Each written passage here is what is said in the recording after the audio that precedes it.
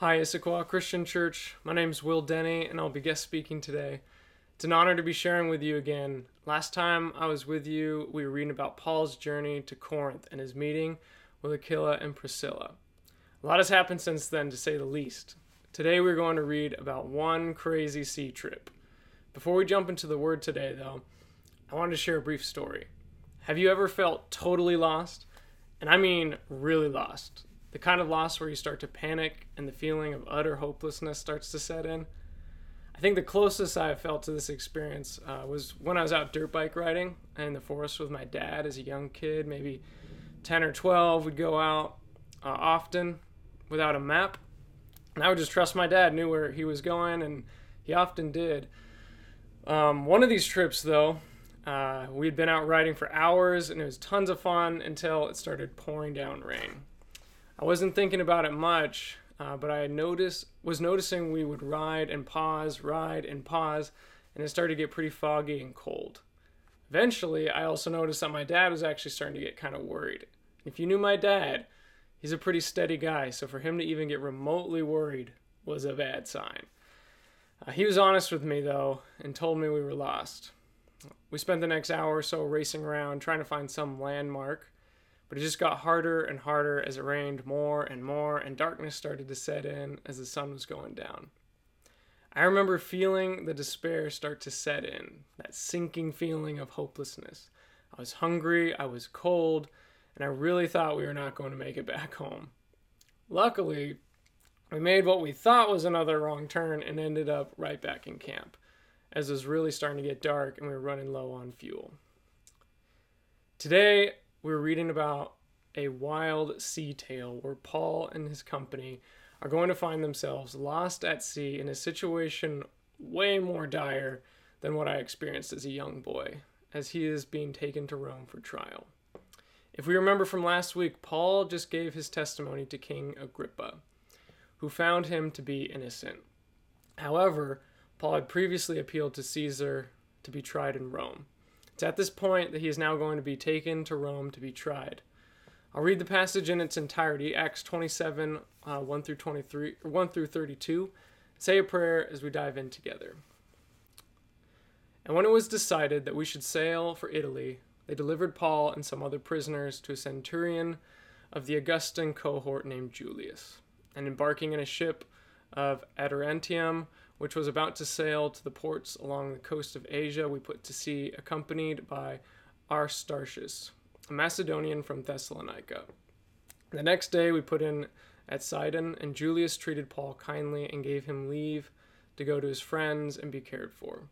And putting out to sea from there, we sailed under the lee of Cyprus, because the winds were against us, and when we had sailed across the open sea along the coast of Cilicia and Pamphylia, we came to Myra and Lycia. There the centurion found a ship of Alexandria sailing for Italy and put us on board. We sailed slowly for a number of days and traveled with difficulty off Cnidus. And as the wind did not allow us to go farther, we sailed under the lee of Crete off Salome, coasting along it with difficulty. We came to a place called Fair Havens, near which was the city of Lasea. Since much time had passed and the voyage was now dangerous, because even the fast was already over, Paul advised them, saying, "Sirs, I perceive that the voyage will be with injury and much loss, not only of the cargo and the ship, but also of our lives." But the centurion paid more attention to the pilot and to the owner of the ship than to what Paul said. And because the harbor was not suitable to spend the winter in, the majority decided to put out to sea from there on the chance that somehow they could reach Phoenix, a harbor of Crete, facing both southwest and northwest, and spend the winter there. Now when the south wind blew gently, supposing that they had obtained their purpose, they weighed anchor and sailed along Crete, close to the shore. But soon a tempestuous wind, called the northeasterner, struck down from the land, and when the ship was caught and could not face the wind, we gave way to it and were driven along, running under the lee of a small island called Cauda. We managed with difficulty to secure the ship's boat after hoisting it up the used supports to undergird the ship. Then, fearing that they would run aground on the Cythrus, They lowered the gear, and thus they were driven along. Since we were violently storm-tossed, they began the next day to jettison the cargo, and on the third day they threw the ship's tackle overboard with their own hands. When neither sun nor stars appeared for many days, and no small tempest lay on us, all hope of our being saved was at last abandoned. Since they had been without food for a long time, Paul stood up among them and said, "Men, you should have listened to me and not have set sail from Crete and incurred this injury and loss.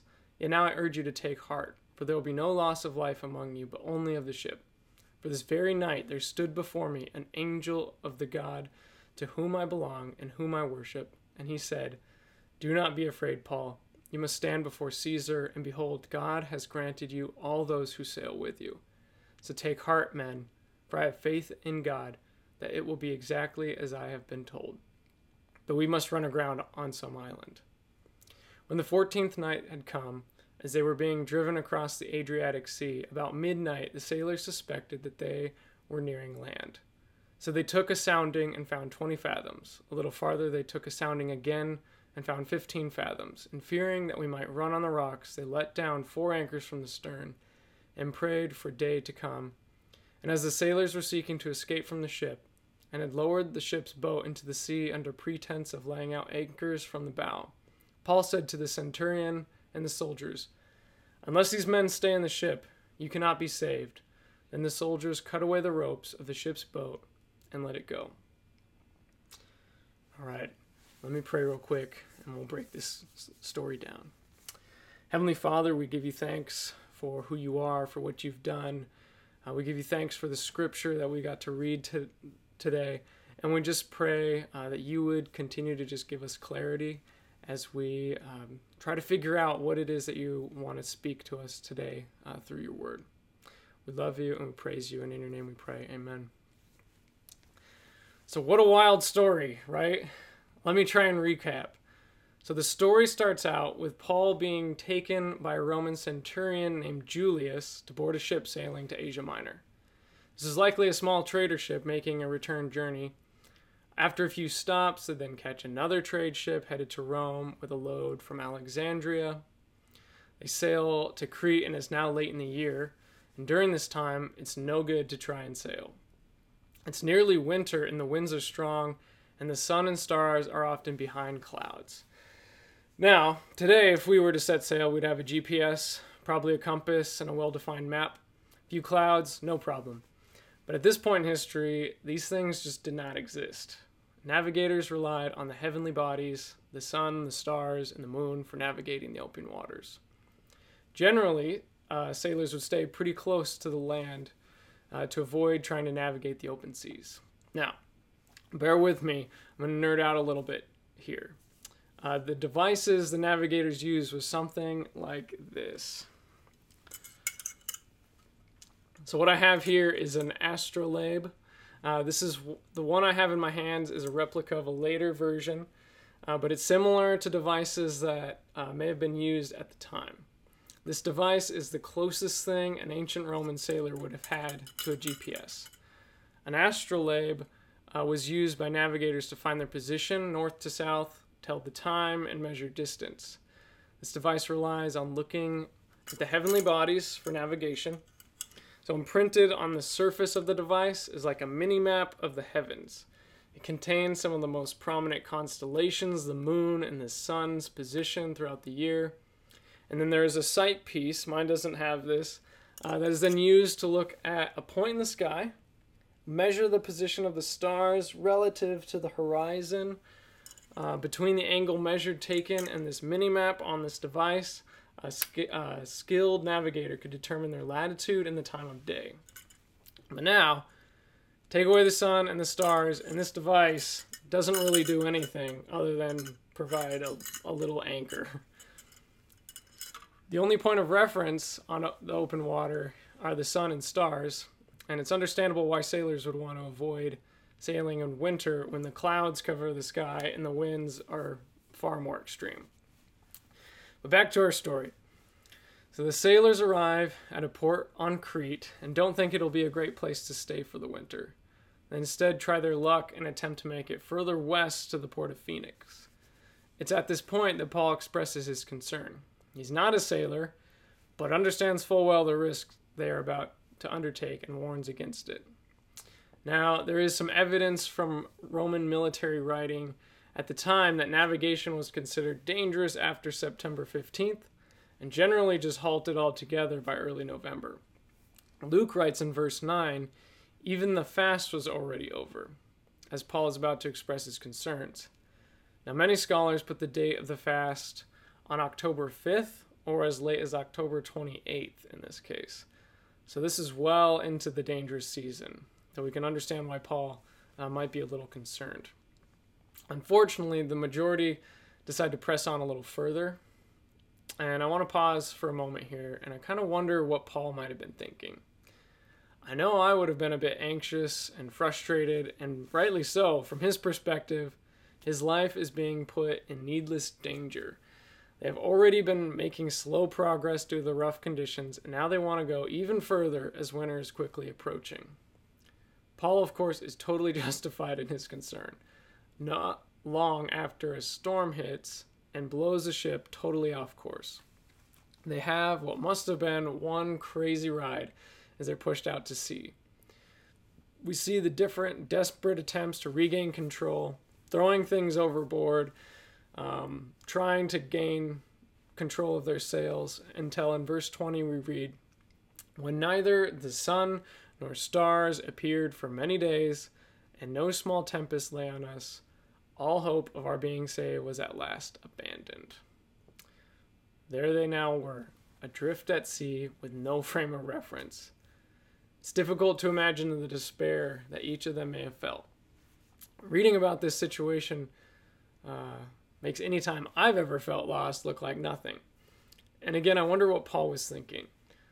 The next part of the story really took me by surprise while I was studying this past week.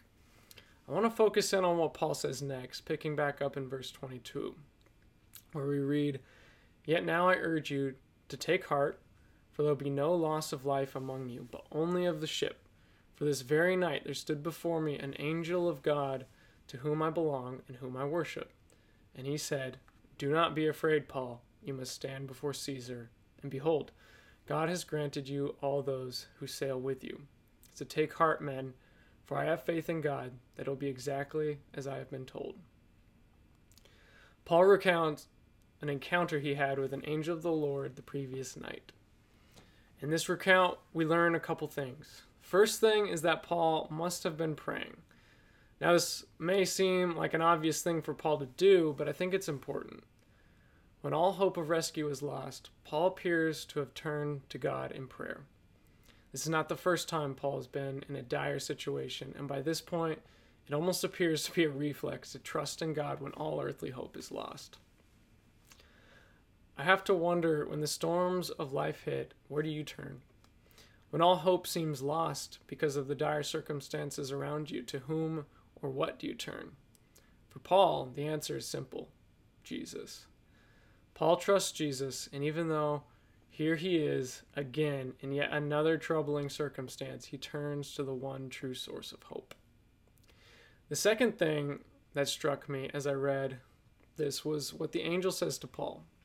He says, you will live to stand before Caesar, encouraging Paul and reminding him of God's mission, which will not be thwarted by the foolishness of man.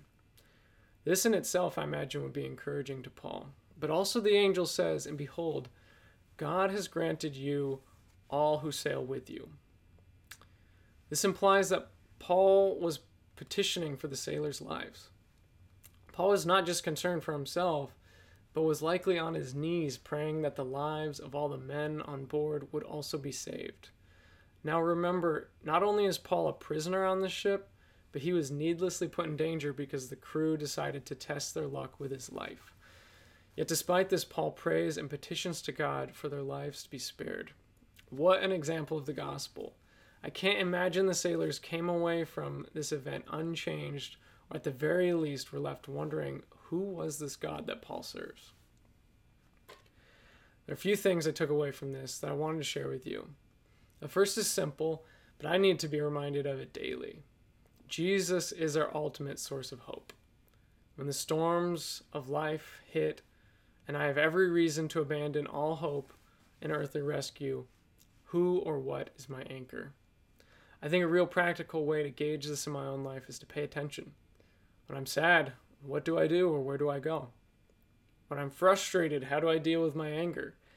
When I'm anxious, what do I find myself thinking about? When all hope was lost, Paul placed his faith in Jesus time and again, and being lost at sea was no exception. Even if the ship was to go down, Paul had full conviction he would be with Jesus.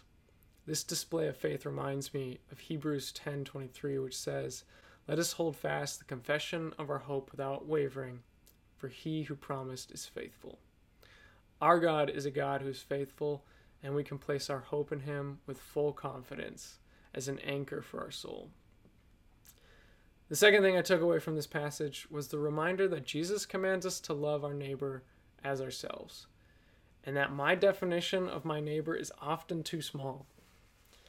In Luke 10, after Jesus gives the command to love God with all our heart, soul, mind, and strength, and to love our neighbor as ourselves, he is asked, "And who is my neighbor?" Jesus then gives the parable of the Good Samaritan. In Luke 10:25-37, we read, "And behold, a lawyer stood up to put him to the test, saying, 'Teacher, what shall I do to inherit eternal life?' He said to him, 'Well, what is written in the law? How do you read it?' And he answered, 'You shall love the Lord your God with all your heart, with all your soul, with all your strength, and with all your mind, and your neighbor as yourself.' And he said to him, 'You have answered correctly. Do this and you will live.' But he, desiring to justify himself, said to Jesus, 'And who is my neighbor?' Jesus replied, 'A man was going down from Jerusalem to Jericho, and he fell among robbers, who stripped him and beat him and departed, leaving him half dead. Now by chance a priest was going down the road, and when he saw him, he passed by on the other side. So likewise a Levite, when he came to the place and saw him, passed by on the other side. But a Samaritan, as he journeyed, came to where he was, and when he saw him, he had compassion. He went to him and bound up his wounds, pouring on oil and wine.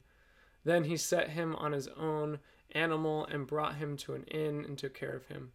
And the next day he took out 2 denarii and gave them to the innkeeper, saying, 'Take care of him, and whatever more you spend, I will repay you when I come back.' Which of these 3 do you think proved to be a neighbor to the man who fell among the robbers?" And he answered, "The one who showed him mercy." And Jesus said to him, "You go and do likewise."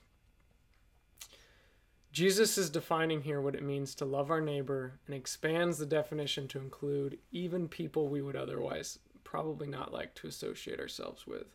For the Jews Jesus was talking to, that included Samaritans. Loving our neighbor means to extend mercy and compassion to those we'd probably prefer not to.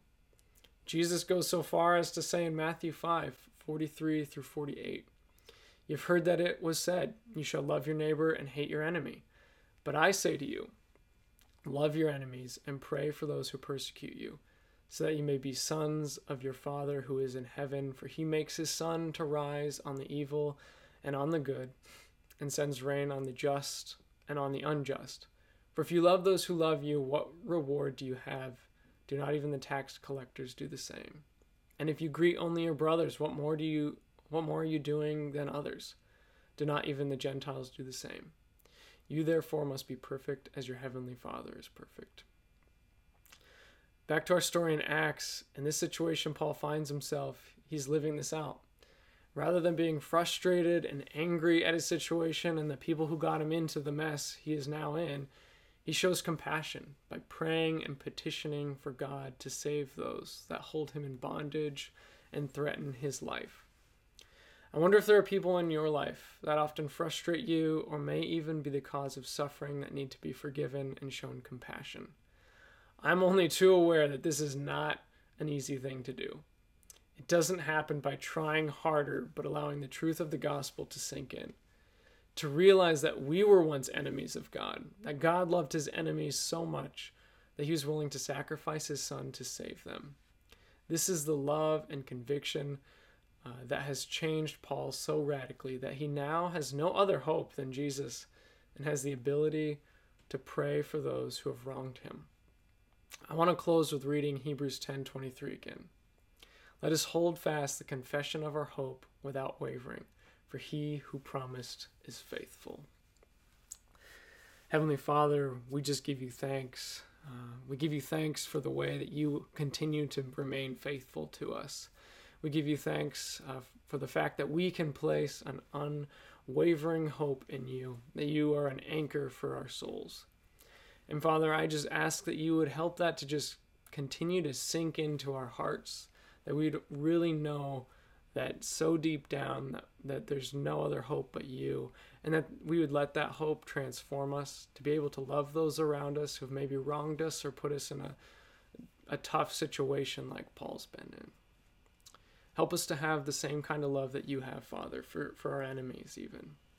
Help us to just be more and more like your Son, Jesus, to walk in the light of who you are. And it's not something we can do on our own, but only by the power of your Holy Spirit. And Father, we just pray these things in your Son's name. Amen.